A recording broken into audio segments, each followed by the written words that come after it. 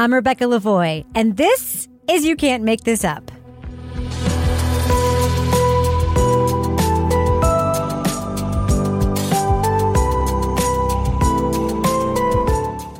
You Can't Make This Up is the podcast where we uncover the true stories behind your favorite Netflix documentaries and films. Long-form music documentaries are in, and Netflix has dropped something really special. A 3-part series on the life of the critically acclaimed and often controversial Kanye West.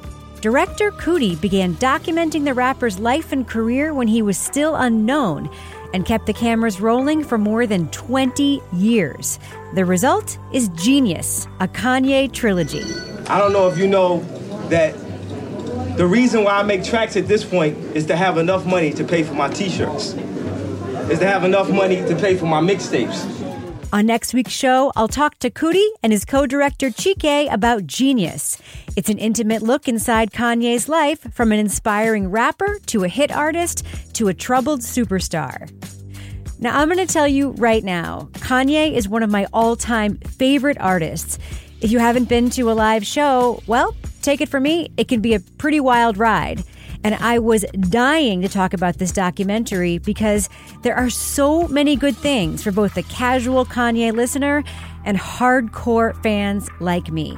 I loved seeing Kanye's struggle to get a shot to record his debut album, even though the music bosses couldn't see him as anything other than a producer. College Dropout is one of my favorite albums of all time, and you can see so much of that record come to life. But what Coodie and Chike show us is that even with a signed record contract, the label kept slow-rolling College Dropout's production. To get it done, you see Kanye slip into other rappers' studios to steal a few minutes to lay a track down, record in unconventional spaces, even go to Jamie Foxx's house to get some tape for the record. And the first-time reactions to his music by stars like Pharrell Williams, Mos Def, and Jay-Z, they say it all. Any fan knows the important role Kanye's mother, Donda, played in his life. I was incredibly touched to see up close their tender relationship and how Kanye so wanted to please her. It makes her death so much more tragic, and it makes his songs about her make so much more sense. Toward the end of the documentary, we see an older Kanye talking about treating his mental illness, and then witness scenes in which his unfocused ramblings leave those around him unsettled. And what's just as amazing as Kanye's life story is the fact that Coodie was there to capture it and stick with it over 2 decades. Coodie started as a Chicago-based entertainer whose TV access show Channel Zero featured local hip-hop artists. That's how he met a talented, behind-the-scenes producer. 19-year-old Kanye West was making a name as someone who could lay down beats for other recording artists. But Kanye wanted to be behind the mic, not just behind the mixing board.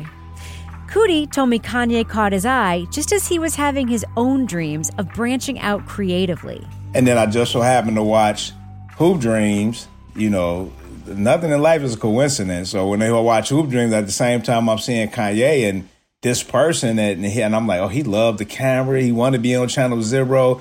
He look at his drive. He's charismatic. Oh, I love what he's talking about.